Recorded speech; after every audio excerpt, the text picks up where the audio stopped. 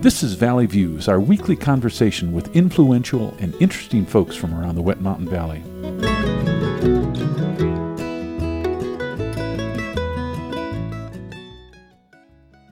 Today we're visiting with Bob Thomason, who's the station manager here at KLZR Radio, and he's been the technical expert from the very beginning of Wet Mountain Valley Radio. He's looking to retire here at KLZR after all those years of service, and today we want to pick his brain about the history of the station. He's also been a resident here since 1993. Bob, thanks for joining us this morning. Hey, Gary, it's a pleasure. It's great to be here. You know, most people that join us are perhaps uncomfortable behind the microphone, but not you. You've been here longer than anybody. Paul did a great interview with Lou Kravitz, your partner in crime in putting this station together, so we have his perspective. But in your recollection, what was the original catalyst for Wet Mountain Valley Radio?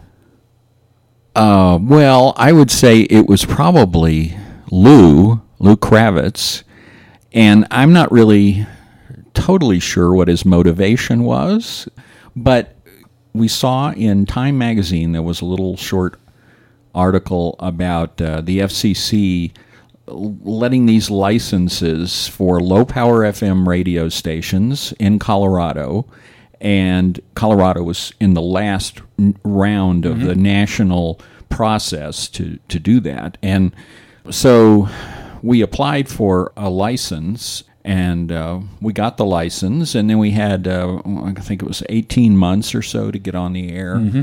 And so we had some time to prepare and put up a tower and find a location and, do all those kind of things. So that's sort of how it got started. So what was your first thought when Lou pitched this idea to you? It was that I did not realize I've always wanted to do this. So he hit you just right. He did. He did, yes. Now, when the station first started and it first got on the air, that technical piece is checked off the list. Okay, we've got a signal, but at some point you've got to have content and a strategy and a plan. I remember the conversations that you, Joni, and Shauna were kind of that team. How did that all take place? Will Sibbald gave us a 100 CD changer. It's like the size of a microwave. And we had no equipment other than that 100 CD changer. And at that time, we didn't even have the studio at the Jones Theater. That came a little later. We had a location up in Search and Rescue in the building. That's where our transmitter was, and our antenna is right next door to the building. So about the only thing we could do was put the CD changer up there at Search and Rescue. We put 100 CDs in it, and people still laugh about the content, because we had bluegrass and we had opera and we had and we had symphonic music and we had jazz on 100 different CDs. I mean, these were all just commercial CDs that we put in the changer. And so it would play one song at random from each CD and then move on to another CD. So you never knew what you were going to hear next. And that we actually wore that thing out in about 2 months of use before we got new equipment that gave us the ability to do something in a more systematic, kind of programmed sort of way. So we've come a long way since then, obviously. In those early days, what was the most challenging aspect of the radio station? The next step from that was to get a radio automation system, a primitive one compared to what we have now, and run it on a computer up at Search and Rescue, because we still didn't have a studio. But we were doing syndicated shows up there at that time. I got to thinking about it as like, used to see the juggler who had the plates on the sticks is spinning them, and that's, you just had to keep the plates spinning so it didn't crash. And that was kind of the feeling that I developed about running a radio station at that time in that way. Now, correct me if I'm wrong, but you had no radio experience before this started, did you? No, I had done a little, when I was in college, I did some television work. Done book publishing, done photography, done a lot of different things, but never done any radio. And I mean, I can remember when I was a little kid, I sat in my room, and dreamed about, well, what if I had, like a bank of countertop going around my room, and all of that space was, filled up with electronics equipment, that I for my own pleasure to listen to, and so that was maybe the thought in my mind, I guess. A few years ago, we changed call letters and frequencies in order to extend our reach. What were the technical issues with that transition? That was a big one.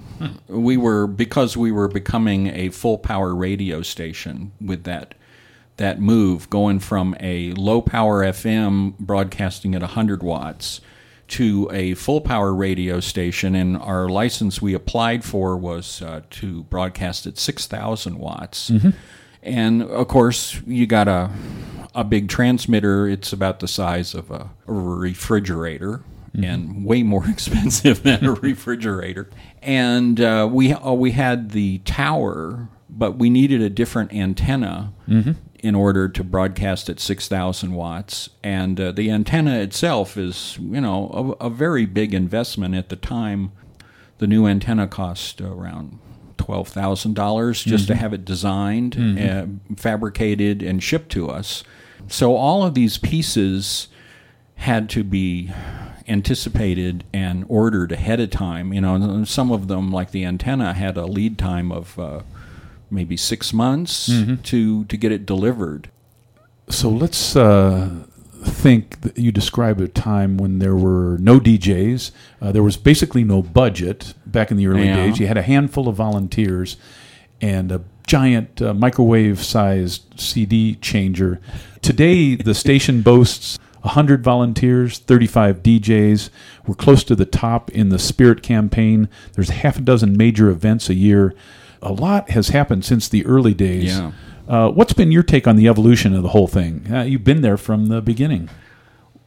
Yeah, once we got past the initial building of the antenna and, getting ourselves a 100-watt transmitter and doing those kind of things, then we had a station and it could broadcast, but we had no content, we had no policies internally. We had to kind of do triage every week. Joni Liebman and Shauna Lewis and myself, we met in my dining room for a year or two, and we met 3 hours every single week. And the meetings were never long enough because we were just trying to figure out, okay, what do we need to do? What do we need to decide today? And who's going to do it? And basically, it was just the three of us at that time running the whole radio station. We were the only real volunteers. And so we not only had to dream up the ideas, make all the policies, but figure out which one of us was actually going to do that work that needed to get done. And we did that every week. We never had really the opportunity to think about raising money, for example, because we were just busy, keeping the plates spinning in the air, like I said. That was during the KWMV days. And so when the board started to grow and we had a more business-like board of directors, and most of the people who were in that initial board for the radio station are still on the board today.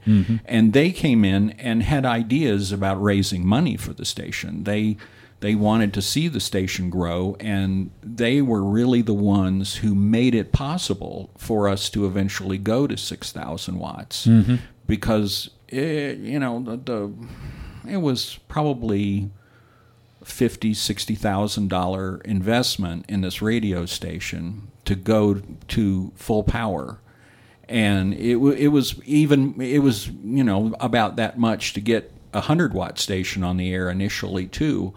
But Lou was really behind doing that at the time, and that was in a sense a blessing and a curse because we had someone who was willing to put the station on the air and spend the money, whatever it took, basically, to do that. But at that time, we weren't developing people who were interested in furthering the radio station. So that's why I say it's kind of a blessing and a curse. But later on, when the board expanded, we got more people involved who had ideas about raising money and keeping that going, as opposed to the on-air pledge drives. We've never actually done an on-air pledge drive, and they're kind of passé anymore in community radio, public radio. It's not. So we were kind of ahead of our time in a way by not doing those pledge drives and doing kind of community-based events like the High Peaks Music Festival and Taste of the Valley and others. I don't want to start naming them because I know I'll leave some out. But, right. That has been our mode for raising funds. Yeah. Thinking about the differences with the other radio stations, how is KLZR different from other radio stations around the state? We've been different right from the start. There's no other radio station that I know of in Colorado anyway that is in a town the size of Westcliff. The population, I mean, it just makes no sense if you look at other radio stations. They're supported by universities. They've been on the air for 40, 50 years, some of them. And they have an institution behind them. We don't. We have sort of built our institution here, made it part of the community, tried to really make the radio station part of the community and a valuable member of the community without having a university behind us or a college behind us. And that's a huge undertaking. And it's one of those things, if you realize what you were going to have to do, probably none of us would have really done it. But but it has grown into that, and we always wanted to make the radio station a valued member of the community in some way, and there's frontiers to explore to do that further. And we're pleased to have the community behind us through members and underwriters and volunteers. Absolutely. Especially for a community this small. So what's been the most rewarding aspect of your association with the station over the years? Well, I think I touched on earlier that I realized at some point that I really have always wanted to do this. And it was just a great pleasure and thrill, really, to see it happen and to be a part of the technical advancement of the radio station. It has just been so interesting and fulfilling for me to do that, to be involved in it, that I think that's probably the most interesting thing. And previous to that, I was working in my own business, and I was, I'm like the one-man band in my own business. So at the time, I was kind of looking to get into an organization with more people than just me, and people with other types of expertise and other experiences. And so the radio station presented that possibility to me as well. And so many great people have come through this radio station and are still here.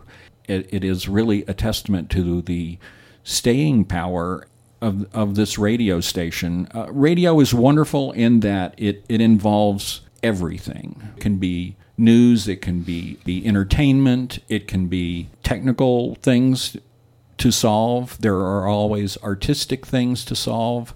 There are always financial problems to solve. I mean, it just kind of encompasses everything. And that's what's sort of like cool and, endlessly and fascinating and painful sometimes too, yeah. Let me ask, assuming that you achieve escape velocity of the gravitational forces of KLZR and get into your own orbit, what's next for you and Patricia? Before I got hooked on radio, I was a commercial photographer, and I was traveling a lot, making photographs all over the western United States primarily, since I moved to Westcliff, and that is what I want to continue to do. I really love the western landscape in all of its many and varied forms. I'm really interested in that, just from my personal fulfillment, to get out there in that landscape and make photographs and travel around. Patricia and I are at a point where we can maybe travel around and take things a little slower and enjoy it more. And that's what we're trying to do. And you've just had one of your pictures of Bears Ear National Monument picked up by the Guardian, so that's a big thing. Yeah, I've had the same agent. They've gone under different names, but Getty Images has been the agent for my pictures for many decades now, probably 3 decades. Well, good luck in your next life, and on behalf of the station, let me just say thanks for all the work you put in over all these years. It's not hyperbole to say that you've donated hundreds of thousands of dollars of your time. I've done the math. I know it's true. So thanks for that. We're about out of time, so thanks for stopping by this morning. Thanks, Gary. It has been a pleasure, both today and over the past 20 years or so. We've been visiting with Bob Thomason, who's station manager here at KLZR, looking to retire. He's been the technical wizard for all of those years, and it's been a pleasure to get his take on the history of the station. My name's Gary, and this is Valley Views. We'll see you next time. You've been listening to Valley Views on KLZR 91.7 FM. Valley Views airs Tuesdays and Thursdays at 7 a.m. and 4 p.m., and again on Saturday morning at 10 a.m. Send your ideas and comments to comments@klzr.org. Valley Views is produced by the volunteers of KLZR 91.7 FM. I'm walking on a rainbow with my feet on solid ground.